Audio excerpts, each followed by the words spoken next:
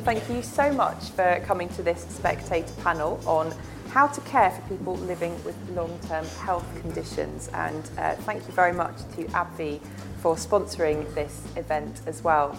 I'm Isabel Hardman, I'm the assistant editor at The Spectator. Just finished a book on the NHS, which you can buy now. I just thought I'd drop that in. And we've just got such a wonderful panel, a real spread of expertise, government experience in and out of government now, and industry as well. So I think we're going to have a really good discussion for the next hour. I'm joined by Guy Opperman, who is the Minister for Employment, Richard Sloggett, who is the founder of Future Health Research, Lord Markham, who is the Parliamentary Under-Secretary of State at the Department of Health, Todd Manning, who is the VP and General Manager at Abbvie, and Georgina Carr, who is the Chief Executive of the Neurological Alliance.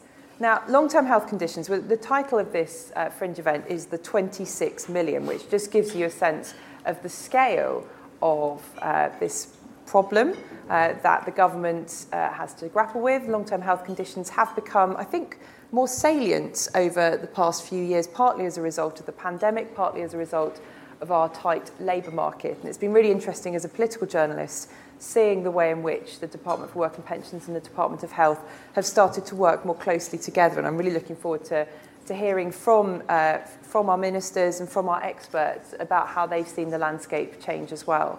Now, in terms of the format of this event, we're going to hear from each of the speakers. They're going to give us some opening thoughts, have a discussion amongst ourselves with you listening in, and then we're going to open up to questions from the floor. But I think we'll let Guy open with some thoughts, and then we'll move along the panel. So, sure. Thank you. Good morning. So my name is Guy Opperman. I'm the MP for Hexham. I'm the Minister for Employment. I used to be the Minister for Pensions, and then I did a 44-day sabbatical courtesy of Liz Truss, where I got to know my wife and family better. And then Rishi brought me back into government when sanity returned to government. So the blunt truth is that my job is twofold. It is to try and bring the vacancies down in this country whilst marrying up those who are unemployed into employment, and also to retain those people who are in employment. And I speak as somebody who has two parents, one of whom is severely disabled, the other has advanced dementia, and I'm acutely conscious of the long-term issues on healthcare that, without a shadow of a doubt, is affecting all of our families and all of our grandparents on an ongoing basis as longevity continues, but with it, the allied health conditions that we'll probably be discussing today. I think we can have a discussion about allocation of resources, but without a shadow of a doubt, the investment by government in the NHS goes up and up and up and up. But the question is, are we allocating those resources in the appropriate way? And are we being sufficiently long-term in our approach to that? Looking forward to interventions by people who know things better than that. I think the way in these things is that you want to try and come up with individual policy suggestions that might actually frame the debate. And I would give you basically three. The first is, I take Isabel's point, which is we are trying to work in a much more integrated way in government. So traditionally, government is extremely silo, right? But I'm on a IMG. For those of you who don't know what that means, it means an interministerial group, which is basically chaired by DLUC, by the Department for Levelling Up and Michael Gove.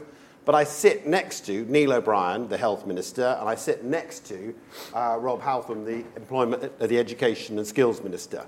And we are trying to address how we address long-term problems in deprived communities, exactly the sort of communities that we're talking about. And DLUC have allocated a significant hundreds of millions of pounds to those 20 communities from Blackpool to Blythe to Grimsby to Sandwell to Hull, all across the country, which are areas of deprivation which have healthcare issues, but also have economic problems holding them back. And that integration of services is surely the way ahead. The second is, we're doing a lot at DWP, so I am pioneering. If you go to a job centre at the moment, many of the reasons why people are falling out of employment is because of musculoskeletal problems. There are other issues as well, but so we're pioneering in job centres up and down the country, having physiotherapists, and MSK specialists in. I'd like to go further, frankly, and have more in. We're in pilot stages.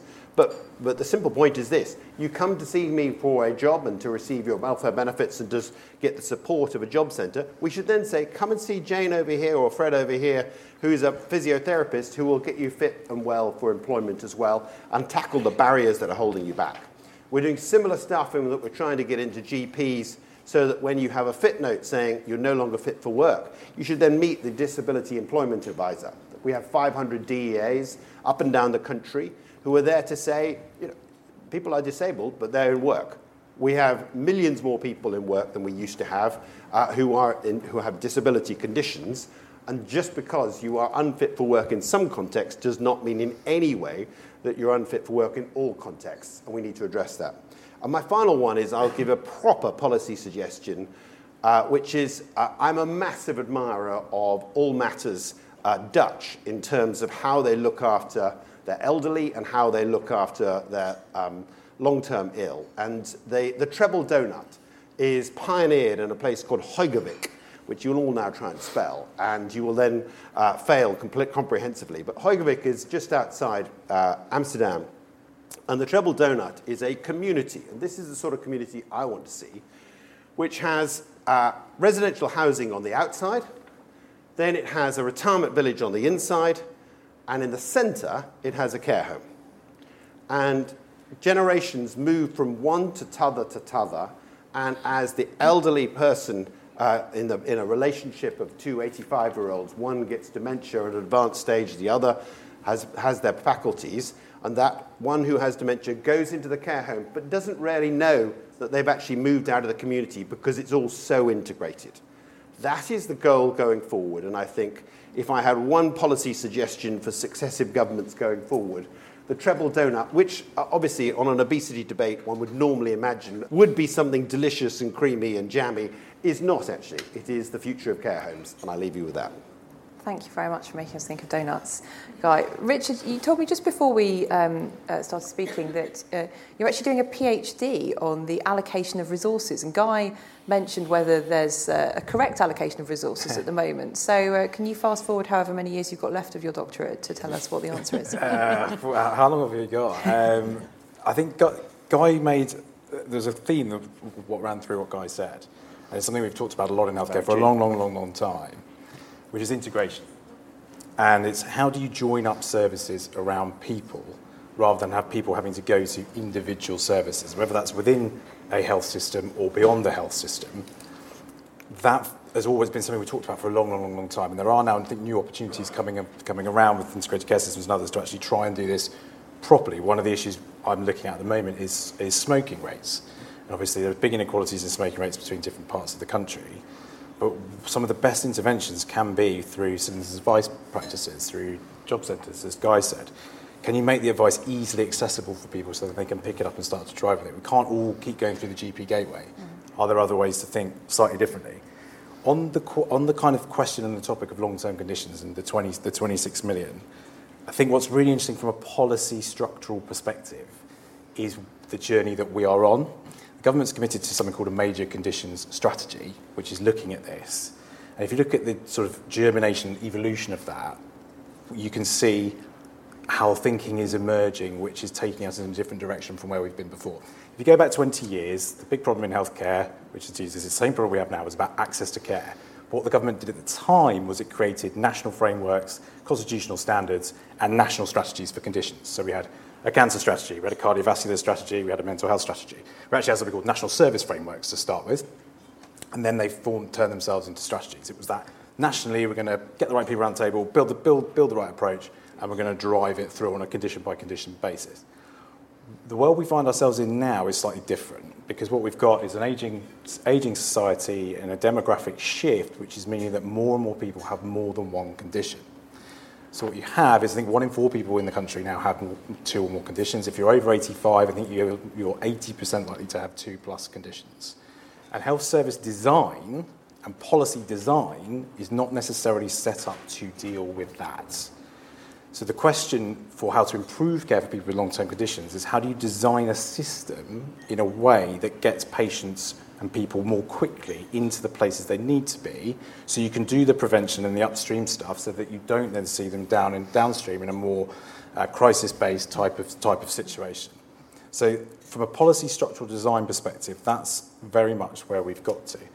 The big challenge is that, and there was a study done in 2017-18 which looked at about 8 million people who'd been to hospital. And they said, we're going to look at what conditions these people have and see if we can cluster them. So are there particular conditions that are more prevalent amongst people? And there are, but care is so personal that actually of the 8 million people, they found 60,000 different ways in which you can, of different dynamics around their conditions. 3.2% was the highest number for a particular set of conditions.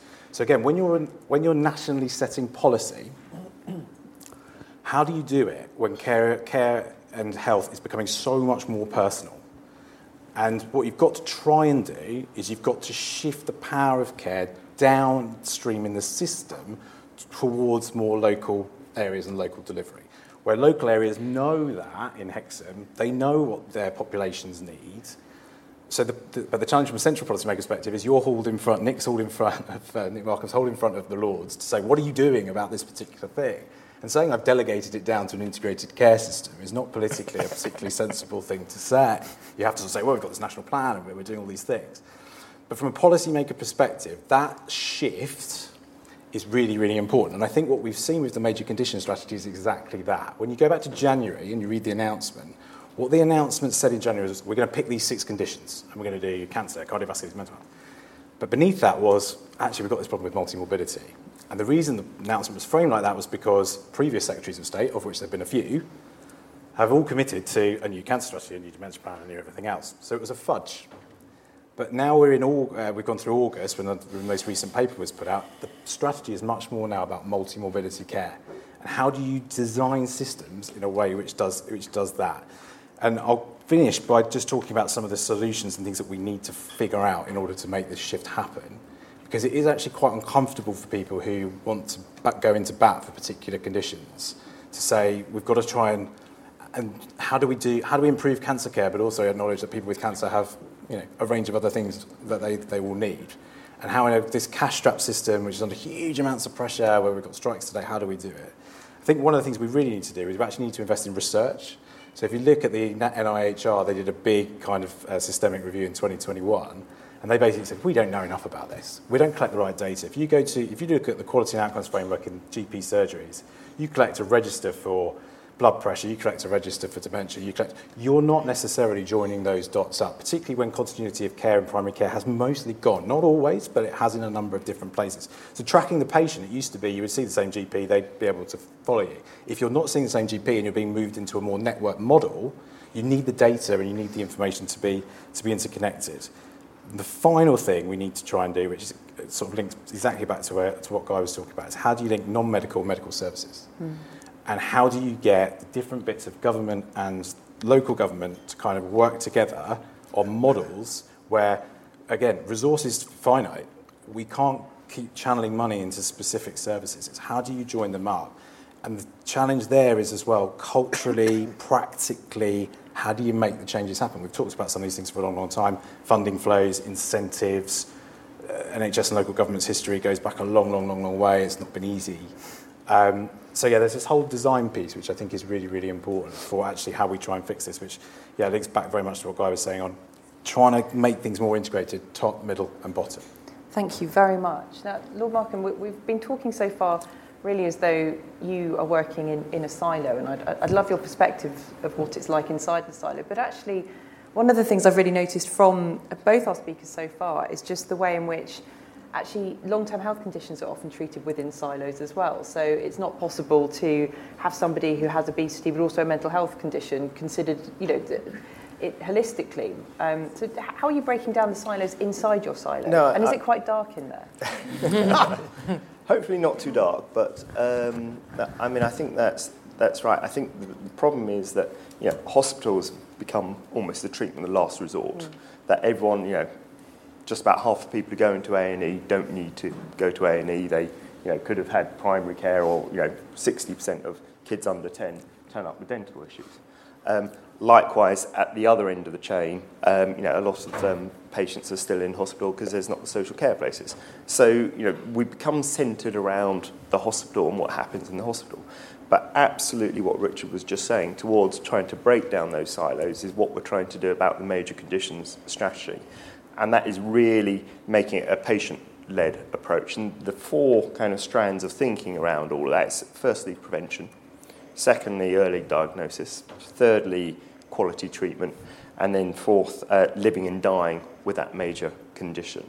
And so if you think of each of those in terms, probably the most important of all of those is the prevention agenda about it all. And there's some great examples of it. Red Hill, for instance, I've seen GP surgery. They take their frequent flyers, so to speak, and they really go there and they try and get ahead of the problem. And technology gives us an opportunity now to really, instead of just having a mass screening program, really tailor it in terms of people's patient history and genetic makeup and everything else. And the second thing towards that is putting much more responsibility in the individual's hands. We're relaunching the app. I look after everything technology-wise as well. So you really have just like you have your banking and your, everything at your fingertips in terms of what you might want to do on your phone, banking-wise and social media and everything else.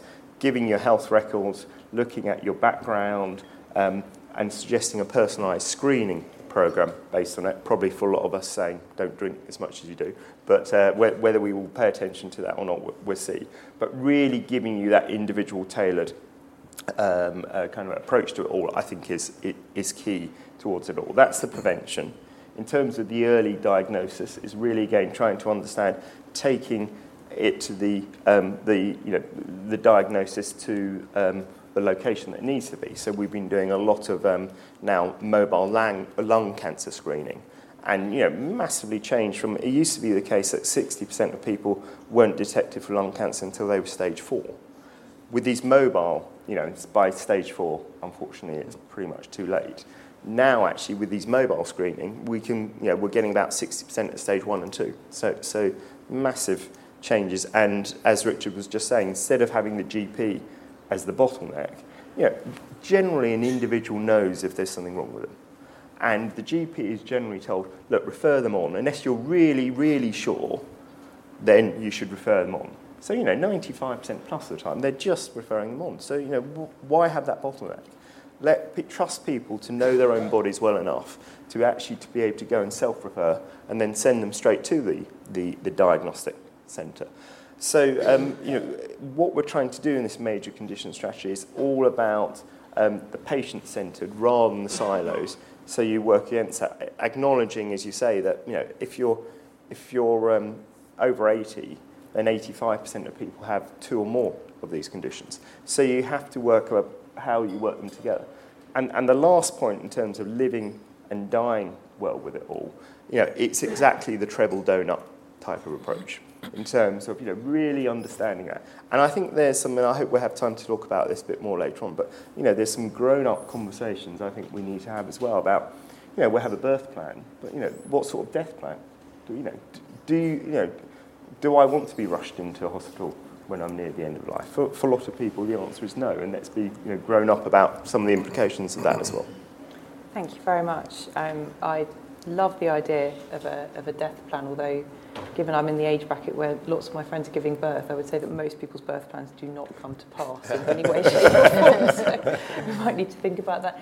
Todd, I'd be really interested in hearing from you about how, I suppose, the most dominant long-term conditions that you're dealing with and sort of trends in managing them as well. Yeah, absolutely. Thank you. And Abbvie's here today because we're launching a campaign called The Forgotten Majority.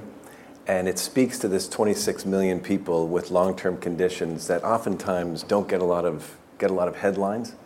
But when you look at the statistics, what you find is that 50% of GP appointments are taken by patients with long-term conditions. 70% of hospital beds are occupied by people with long-term conditions. As Richard talked about, these are often people that are suffering from multiple comorbidities. So they are complex individuals, and we need to make sure that from a political perspective, that the patients that are trying to manage long-term conditions are really very, very highly prioritized. So I know the government is behind the major condition strategy, and certainly we very much welcome that. Interestingly, the 6 health areas that have been chosen represent about 20% of patients living with long-term conditions, so it is a fairly small portion of the total patients that are suffering. And so what we're here to talk about is going even wider than that, going broader than that, because a lot of the things that we'll potentially learn in focusing on those 6 major conditions are actually common across all. So if we have a way of changing the structure, putting the patient at the center of treatment, that is not only a solution for musculoskeletal diseases, it really goes across a lot of the long-term care conditions. So we see this in 3 ways. The first is the patient lens, making sure that the patient's at the center of how we organize care. The second is the NHS, and certainly with the amount of resources that are spent and focused on long-term conditions. I think 7 out of every 10 pounds that is spent in healthcare is spent treating long-term conditions. So it's a massive focus. The question is, are we doing it well? So from an NHS perspective, what can we do to make sure that we're challenging ourselves to answer the question of improving NHS capacity so that patients have better access? And then I've been in the business meeting this morning here at the conference, and interestingly, almost every speaker has talked about the fact that we're in a crisis in terms of the fact that illnesses, not only physical but mental as well, are really impacting our economic ability to grow. So whether you look at it from a patient perspective, you look at it from an NHS perspective, or an economic perspective, this is an area that we need to focus on and that we need to tackle. Thank you so much. And Georgina, from your perspective, within the charitable sector, working for the Neurological Alliance, you previously worked for MS as well. So how have things changed from your perspective in dealing with the government? Do you think there has been a breaking down of silos? To a certain extent, I suppose, if I'm honest. So my current role is at the Neurological Alliance, and we have more than 100 members with an interest in a huge variety of different neurological conditions, from migraine to motor neuron disease to dementia to autism, epilepsy. So there's a huge kind of variability in terms of conditions that are represented there. And then if I think about the kind of policies then that apply to that kind of huge variety of conditions, the major condition strategy is one really, really important one, and the shift that you were talking about earlier, Richard, in terms of actually looking at kind of issues that matter to lots of people beyond those kind of condition brackets, so things like pain management, polypharmacy, et cetera, et cetera. It's really, really important. We've also, however, got things like a rare conditions framework and implementation plan underway. We've also got individual strategies now for acquired brain injury, ME, and chronic fatigue syndrome, to name a few. We've had a NICE review, et cetera, et cetera. And I guess I don't quite see just yet the kind of joining up as I'd like to see. For example, across health and work, I think there are some real opportunities there, not least for the white paper that's being worked on at the moment. And then if I think about then, my conversations both with members and people affected by neurological conditions in terms of what would help. So, real kind of political leadership, obviously for neurological conditions, is really, really important. So one of the things we want to see is a neuro task force, which is essentially about government showing that they're listening and taking that cross-departmental approach to improving treatment, care and support. We've talked a little bit about kind of the impacts on employment. That absolutely. So, we ask people affected by neurological conditions every couple of years what their experiences are in a whole range of things. And 4 out of 10 people told us they'd had to give up work due to their neurological diagnosis. And really alarmingly, 32% had experienced discrimination in the workplace. So measures to address that, to address stigma, to ensure that employers are making reasonable adjustments and really delivering on inclusive workplaces is really, really important. I guess final few comments. Anything that we can do to reduce the need for people to tell their stories over and over again is really, really important. So you talked about kind of integration of data and experiences. That's absolutely critical. Again, if I think about neurological conditions, you're talking about a huge variety of specialties involved in any one person's care. And actually, it's really traumatic to be repeating those things again and again. So anything we can do around that would be really, really helpful. Also, just looking at the kind of costs of neurological conditions, it was estimated that you could save about 10 million in emergency admissions if you thought about kind of preventative care, particularly for progressive neurological conditions like Parkinson's, MND, MS, and that's just if local bodies achieve the kind of rates of their peers. So there really is some good stuff happening out there. It's about how we learn from that and kind of translate it into other areas. Thank you so much. So much of what you say is actually about making the way in which government works more human, healthcare works more human as well. And I just want to ask you, Lord Markham, as we start our discussion, about, I think, probably the bit of government that is often caricatured as being the least human, which is the Treasury. And there's always been a standoff between the Treasury and the Department of Health and the NHS over money and the amount that the health service seems to sort of suck away from the rest of government. How are you getting on with your colleagues over in the Treasury at the moment? Really well. Yes. We're besties. Yeah. Hey, it's always going to be a conflict. You know, when you think the health represents 11% of our whole economic spend, manufacturing is 10%. Just to give you those sort. You know. Do you think that's too much? No.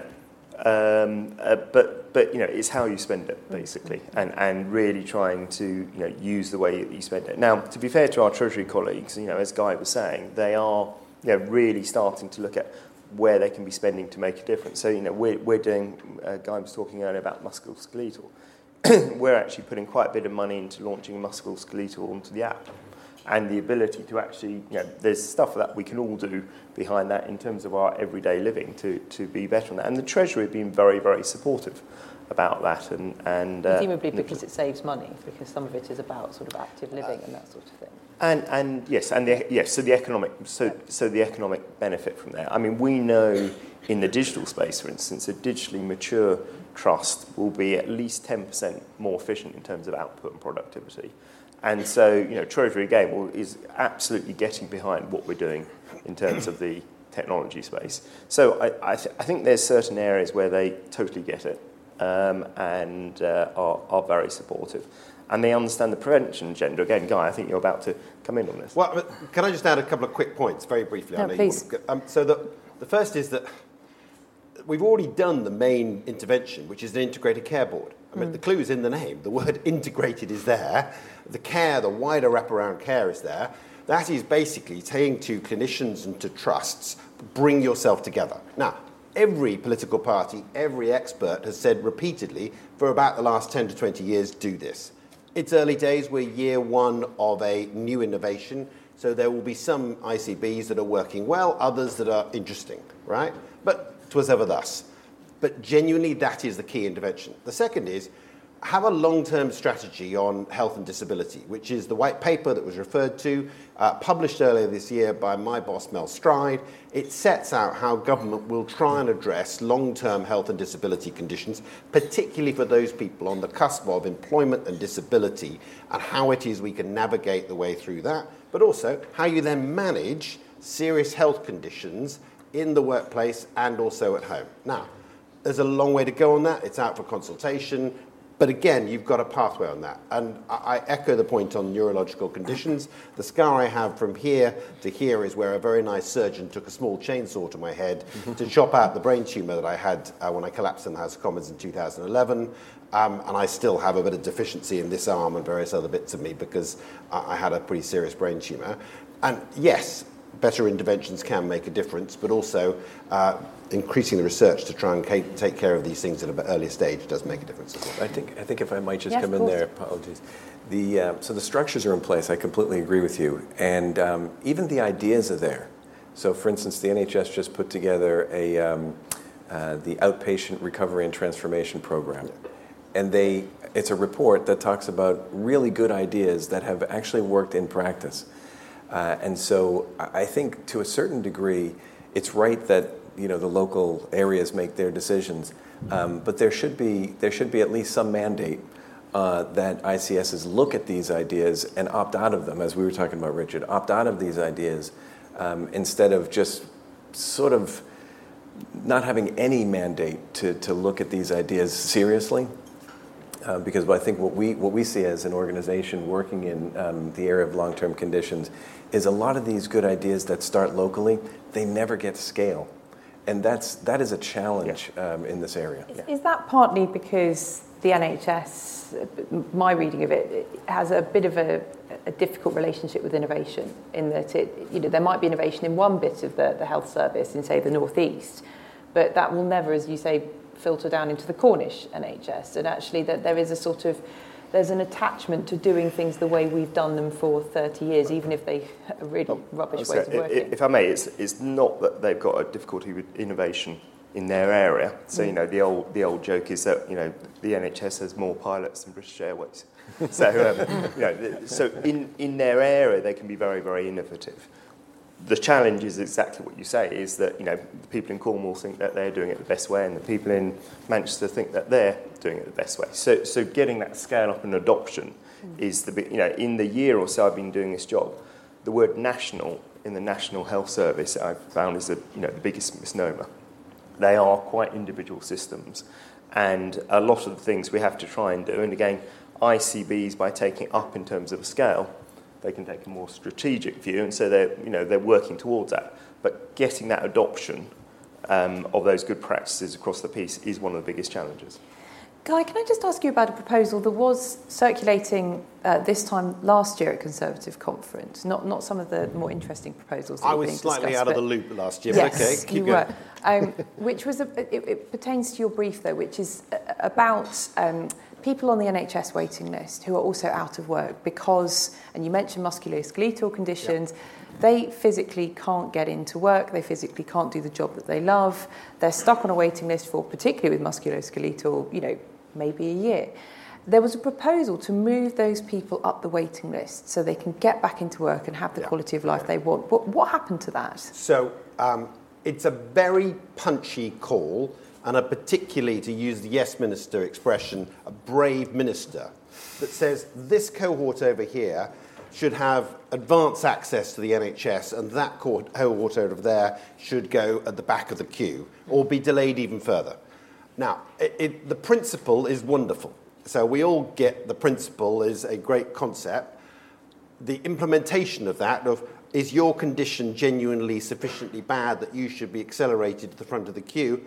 And then you get into a world of complications when somebody is effectively, whether I'm not judging someone who is obese, but have made poor life choices, for example, such that they are therefore way more unhealthy than they should be because of their life choices fundamentally, as compared to those who've acquired a brain injury or other condition that is no fault whatsoever of them and is just genes and bad luck.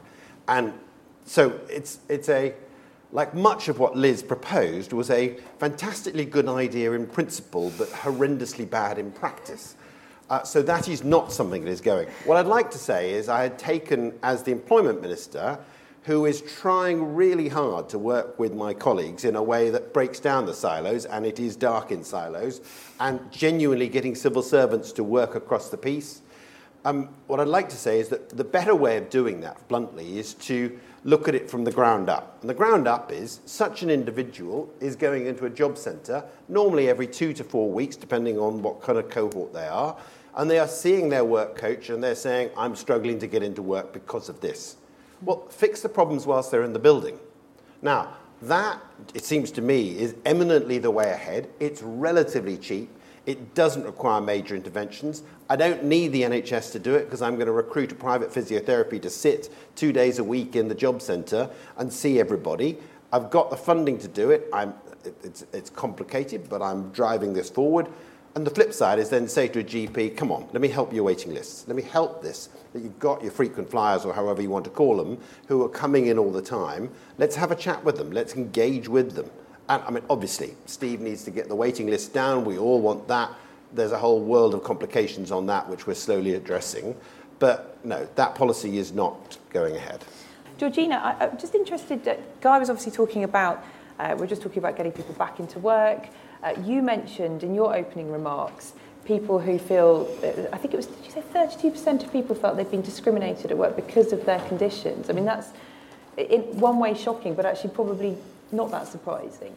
In what way could employers and perhaps the government, through its work with employers and engagement with employers, change their workplaces so that people aren't being cut out just because, again, because of the way we've always done things? Is working from home, for instance, one of those things that can really benefit some of the people you represent? Yeah, absolutely. So I think adopting flexible work practices and encouraging a culture of that is really, really important. And importantly, not just for people living with long-term conditions, but also people that care for people with long-term conditions as well. Mustn't forget the impact on friends and family as well. Creating inclusive spaces, for example, adopting things like a disability network, that can be really, really important too. Greater education, encouraging charities, for example, to come into a workplace and talk about the realities of living with, say, a neurological condition can be really, really powerful. And, supporting charities to do that is incredibly important. But I guess more broadly, if you think about the kind of financial impacts, though, on somebody living with a neurological condition, it costs £200 extra a week to live with a neurological condition that's different across different condition areas. So access to financial support, for example, personal independence payments to manage those extra costs is really, really important, as is maintaining the work that you love and you've been doing for many, many years. And that, to be frank, that requires quite a fundamental revision of the assessment criteria and process, which is incredibly stressful for lots of people living with long-term conditions. Richard, the preventive agenda it's now the big vogue. I mean, it's always had, it's always been talked about within healthcare. Bevan, Beveridge were very interested in it. Never really made it onto the main stage in the early days of the NHS, but it's now the thing that health-conscious politicians want to talk about. It's a bit like 3D printing or AI. It's one of those things everyone says, we're very interested in preventive agenda. How many politicians actually know what that means? How much is it actually to do about health and actually about wider society, unhealthy society? We've mentioned obesity. We do live in quite an obesogenic society. So is it really relevant to the NHS, or is it something that the wider government needs to pay attention to? And are we ever going to get there? So when Nye Bevan set the NHS up, he famously thought the NHS would end up paying for itself because our population would get healthier and therefore they would need less healthcare. Now, unfortunately for Nye, that has not proven to be true because we're now spending, as has been said, significant amounts of money on the NHS. 20% of your health outcomes come from health systems. 80% come from outside. You won't fix health inequalities, health outcomes through just an NHS lens. I've been pretty vocal on the need to look at the wider determinants in population health. I think the government could be doing a lot more on some of this, whether it's obesity. There's been some good work done on smoking. What can we do more on alcohol? And I think this comes back to the type of conversation that we need to start to have with people, which is we can't just have more of the same. More. If you go back to the 2019 Conservative Manifesto, it was more of, we're going to get Brexit done, we're going to do more doctors, more nurses, more hospitals. And the voters, obviously, when you ask them what they want, that's what they want. But that is not going to solve this problem. because the sustainability and equity of the system is going to need a different approach, which means looking out beyond the NHS and beyond the hospital into through a wider lens of prevention, public health, and that's how you do prevention properly. I think the challenge with the way politicians look at prevention is they see it as saving money, and it doesn't necessarily, particularly in the medium term, save you money. Think about screening. If you do a really, really good screening program, you probably catch more people who then you have to treat. So in the short term, it probably does your costs do go up. Over the long term, you'll improve health outcomes. And the big challenge for prevention as a message is it's often framed through the wrong lens. It's framed through a lens of, we need to do prevention because we haven't got any money. Now, Wes Streeting on the Labour side is very big on this. It's his big thing. But the challenge for anyone going big on prevention is, what are you really talking about? And how much are you going to spend up front, how are you going to cost that, and what's your savings going to look like? And the Treasury doesn't really buy prevention investment arguments like that. It doesn't really score them like that. And that's why I think from a health perspective, you've never really been able to make the level of progress that you would really want to. And there's also, we've got 7.7 million people on the waiting list. 14% of England is on a waiting list. Talking about prevention when you've got over 1 in 10 people on a waiting list is like, the system is completely overheated. You've got to try and twin track it, but it's really, really difficult. So prevention is a really buzzy thing. It's the right thing to be talking about, but it's about getting into the real detail of what are the specific interventions and policies that you really are going to push in order to make the shift that you really, really want to see. And some of the stuff that Guy's just been talking about on work and health is really great. When I was in government in 2018, there was a work and health unit. We couldn't even get a meeting between the Secretaries of State. The great thing about what the Guy is doing is you have two massive departments. Stop there, you're making a great speech. Stop there, mate. You've got two massive departments there who, if they did work more closely together, could do loads together. So you're saying that basically there was a big problem with two ministers who were working not just within the same postcode, but they could probably see each other out of their ministerial department windows, couldn't actually physically meet. Part of this was to do with the fact that the government was completely overheated on other things, but it's really nice to hear that there is that greater connection and connectivity, because you've got resource there that if you could make it work better together, you might be able to drive some better outcome out of it. But prevention, what are you talking about? Yeah. But can I just touch on the prevention point? Because I think it's a very serious one that flips into Labour conference, future governments and all that. Because it's the schools and hospitals argument, right? Which is when you as a minister and you say to your health trust, right, we're going to spend more on prevention, but I'm going to take from your budget over here and reduce your day-to-day healthcare budget by 10%, and I'm going to spend it more on prevention over here. Watch the squeaks then. Yeah. Because they'll all say, we want more on prevention, but obviously my budget's sacrosanct. And trust me, in government it's exactly the same. Yeah, of course we've got to spend more on defence, but obviously you've got to keep funding health and education and everything else like that. And that's the really nitty-gritty, and it's not a Treasury thing, with no disrespect. It's really localised. It's, I run my local hospital, and you're saying to me I have to spend more money on this, but I can't do that. Very, very difficult to do, and it requires very grown-up conversations. There are some integrated care boards that are actually doing this, but it's a long journey. And it can involve people thinking that their local hospital is going to close, which is, there's one way you want to sort of electrify local areas. But then again, slightly, it's actually how you make... I come to Haltwhistle. Haltwhistle in Western Northumberland, not many people go there, I accept, but Haltwhistle in Western Northumberland, an old cottage hospital, would have closed, unquestionably, under the old days. Definitely would have closed. It's now an integrated hospital. On the ground floor, it's run by the GPs locally. On the top floor, it's run by the Northumbria NHS. Totally integrated. The gerontologist comes down from Hexham and Newcastle once a week. It is a totally integrated service. We're now looking at building a care home next to it. Now that's proper integrated services. And actually your cottage hospital is just going to change dramatically. It's not going to be a cottage hospital anymore, treating all manner of conditions. You know, when I first fell off a horse as a jockey, my arm was fixed by my GP who put it in a plaster. Those days are gone. When I have a brain surgery, I want it done by a neurosurgeon who does 3 a week of chopping people's heads open. It's a very different health service going forward. Guy, I feel like you could give us a trip advisor of most of the NHS. I've broken 28 bones.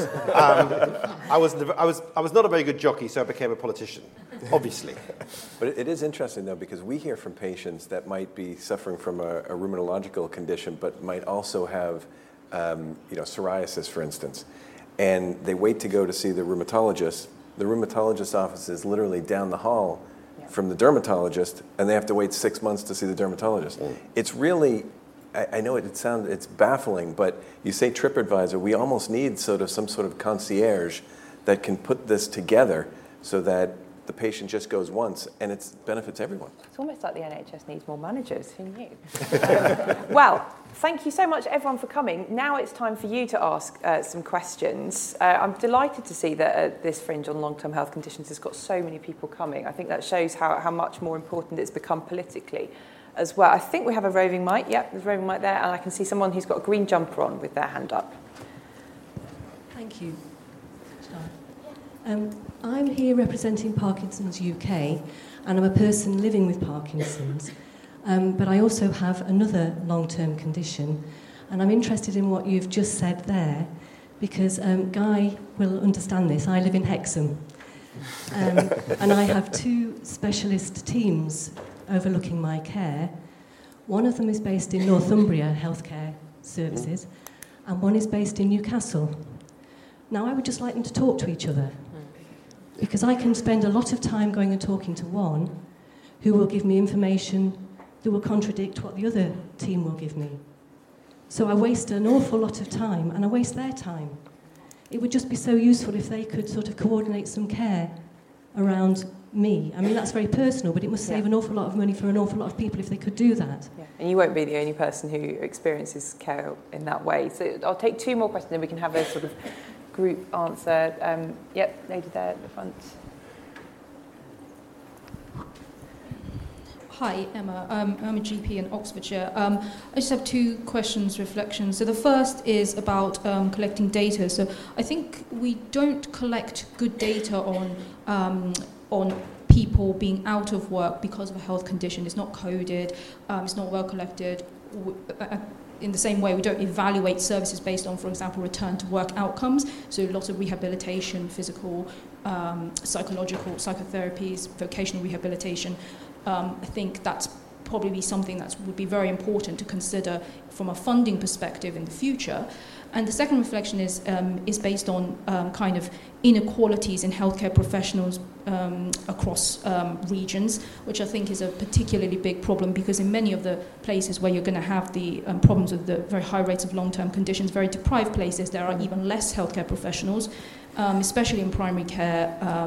And so I think, there's a case to be made for a kind of liberalisation of employment models, of agenda for change, of pay, to enable that kind of equality to be reached. Because lots of people are, they are seen by specialists, but then a lot of further management is done by shared care by GPs. And so if you don't have the follow-up, you need to titrate medications, etc., then that's just not going to work. Okay, thank you. In fact, those were 2 quite bulky questions, so I'll go along the panel and I'll take a few more once we've answered. Then you can pick and mix the ones you want to answer and not. Georgina, we'll start with you and we'll just move along.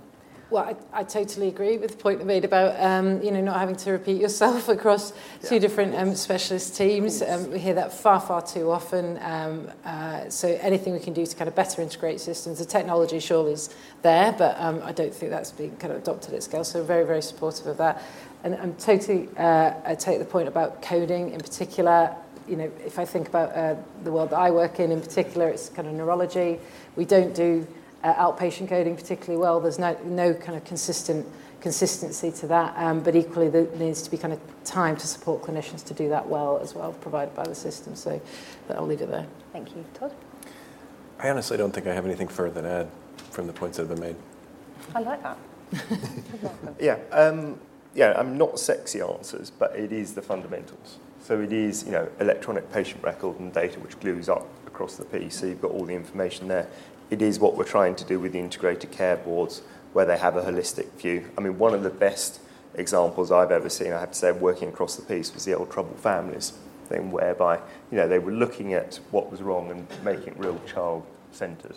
And what we're trying to do around the thinking behind the major condition strategy is to try and make it patient-centred, but, a long way to go on it. How easy is it to improve the technology when you have such a low capital spend on the NHS? I mean, compared to other developed health systems, Britain's capital spend is tiny.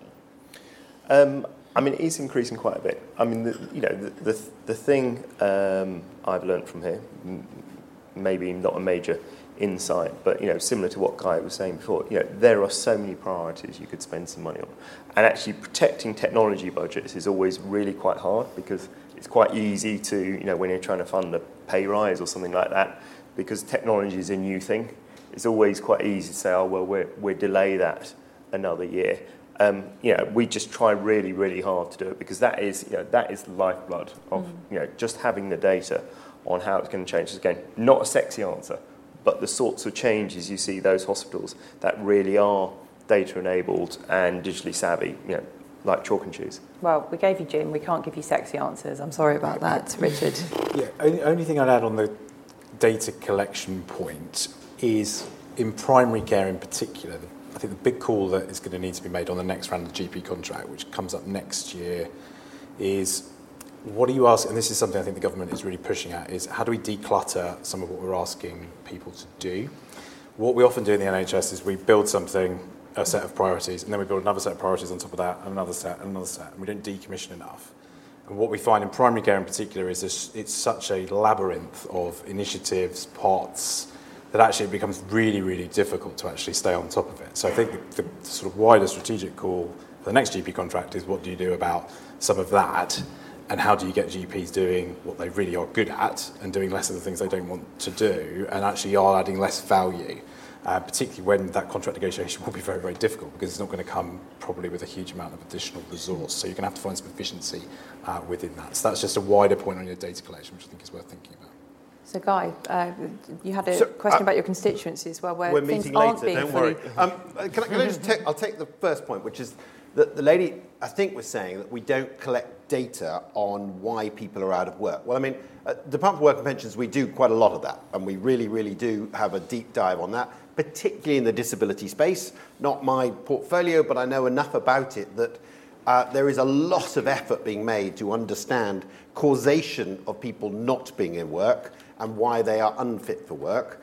And then, now, it goes back to the same point, though, are different departments talking to each other in necessarily, and then how it is you get the outcomes. And I think the wider discussion of what we need to talk about in healthcare is through the lens of the patient in terms of outcomes. And we focus so much in the NHS on, have I fixed you, right? Or can I fix you earlier by preventative health, right? What we don't do is all the stuff that drives all of us mad, whether we're dealing with the electricity board, the water board, the gas company, or frankly, the health service, where we struggle to speak to an individual, we struggle to get integrated care, and we struggle to get an outcome that is as good as, frankly, the health service itself.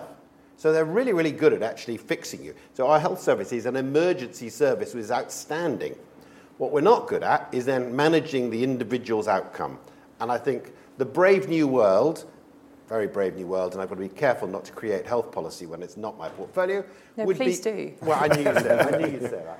Would be where the individual, us the taxpayer, us the constituent, our outcome is measured not just on the quality of the surgeon's knife, but also on the satisfaction, hard to define, I accept, with the process by which you engage with the NHS. Very difficult to define, but that has to be changing. ICB is my great hope that that will be the transformation, but also it has to be a sea change in NHS staff, bluntly, and they've got to talk to each other so that your dermatologist talks to the bloke down the road and they treat the patient as more important than the service itself. Fantastic. Okay, we've got time for another round of questions. I know that Guy has to run off to another event or possibly maybe a hospital appointment for another broken bone. Who knows? Bang on 5:30. So if we could keep our questions so short and focused so we can get loads in, that would be amazing. And lady at the front here. Thank you. Janet Fisher, Live Music Now. We're a national music and health charity. Looking at that holistic support and preventative approach, but actually all 4 life stages, we've invested money in the National Academy for Social Prescribing. We've put out 35,000 link workers. We have not invested a penny in actual social prescribing programs. We're expecting big society to take those over. There is no money to create greening programs or financial services or music programs. We know they can support people with these 26 million people with their long-term health conditions. How are we going to look at a holistic approach to actually getting people off of waiting lists, addressing the NHS wicked problems, solving staff retention, which is also part of what social prescribing can do, and how do you get that money out of those budgets to actually deliver that work? Thank you. Another question. I'm going to go for Mags. I think I've just asked women so far. Gender bias. Go there. Thank you. That's a really fascinating discussion, actually. I think it's very important. We talk about brain injury right now. My twin brother has had 2 brain tumours.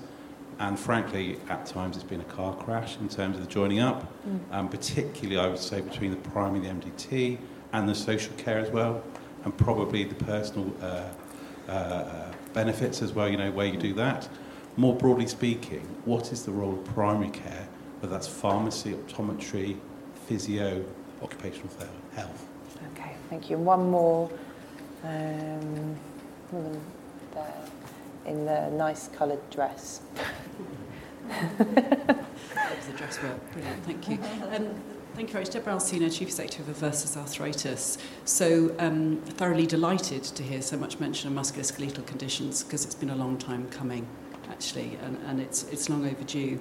And lots of really good debate. Loved hearing about the employment advisors. We're certainly involved in that programme and trying to ensure that physiotherapists are there to support people also to go back into work. I have a real concern. We know in arthritis and other musculoskeletal conditions that if you live in poverty, you're likely to develop arthritis or a musculoskeletal condition 10 to 15 years earlier, and you will be more likely to be living with multiple conditions. Now, my question and concern is this. There's a lot of talk about the major condition strategy, and I am an external advisory group member of that particular strategy. The problem is this: it's supposed to be cost neutral. And all that we are talking about requires investment in order to make the shift through to actually these new systems and ways of working.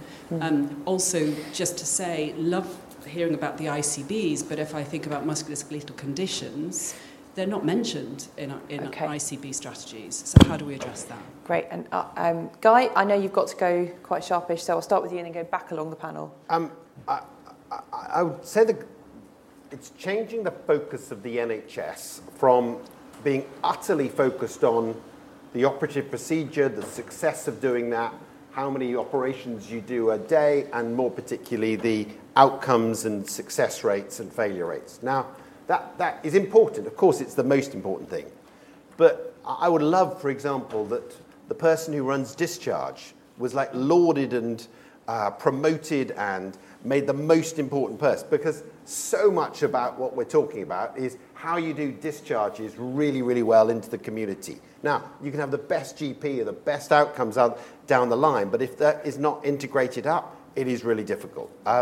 I take the point on arthritis and social programs. I'm not the minister on that, but unfortunately, one of the ministers is here. Oh, and now he's going to go. Thanks. And now I'm going to Great, we'll get Richard and then we'll move on to... Yeah, the story about the bouncing around is just one that is just so frustrating. It's just so frustrating. And it's why when you poll the public about what they want to see fixed by the NHS, waste always comes up really, really high. And then, Isabel, you said, is it we need to spend more on managers? And we only spend 2% of our budget on management. And again, the political narrative is always, we need more frontline, we need more staff. It's like, if the staff don't know where they're going or who they're talking to, it's completely back to front way of thinking. If we actually invested more in better administration, some of that is going on, as Nick has talked about with the app, that could actually be a real game changer. On social prescribing, I was in government when we set up the National Academy for Social Prescribing, which is, I think, a great thing. Your point is a really good one in terms of, but who's ultimately commissioning the service and where's the hard cash? Non-medical interventions are a really new thing for health systems. They're sort of like grappling with how do we interact, how do we measure an outcome? Because the outcome is not a stitching, maybe it's a qualitative piece, or it's a recovery piece, or it's a return to work piece. So it's evaluation and measurement of those programs and demonstrating their value, which will then get them commissioned more, and they are much more cost effective in some ways if you can prove that. And then on the MCS, I think the no cash thing is a real problem, because if you try and do these things cost neutrally, the history is you can't really make them work. So, and this comes back to a fundamental problem of government policy, which is if you're doing national policy but you're not putting any resource behind things, how does it actually deliver change? Because what the system will do, we have a system that is so hot, the system will go, that's great, but we can't do anything about it. So what you have to try and do is find the enabling mechanisms to join that conversation up. And where that budget's going to come from, we don't know.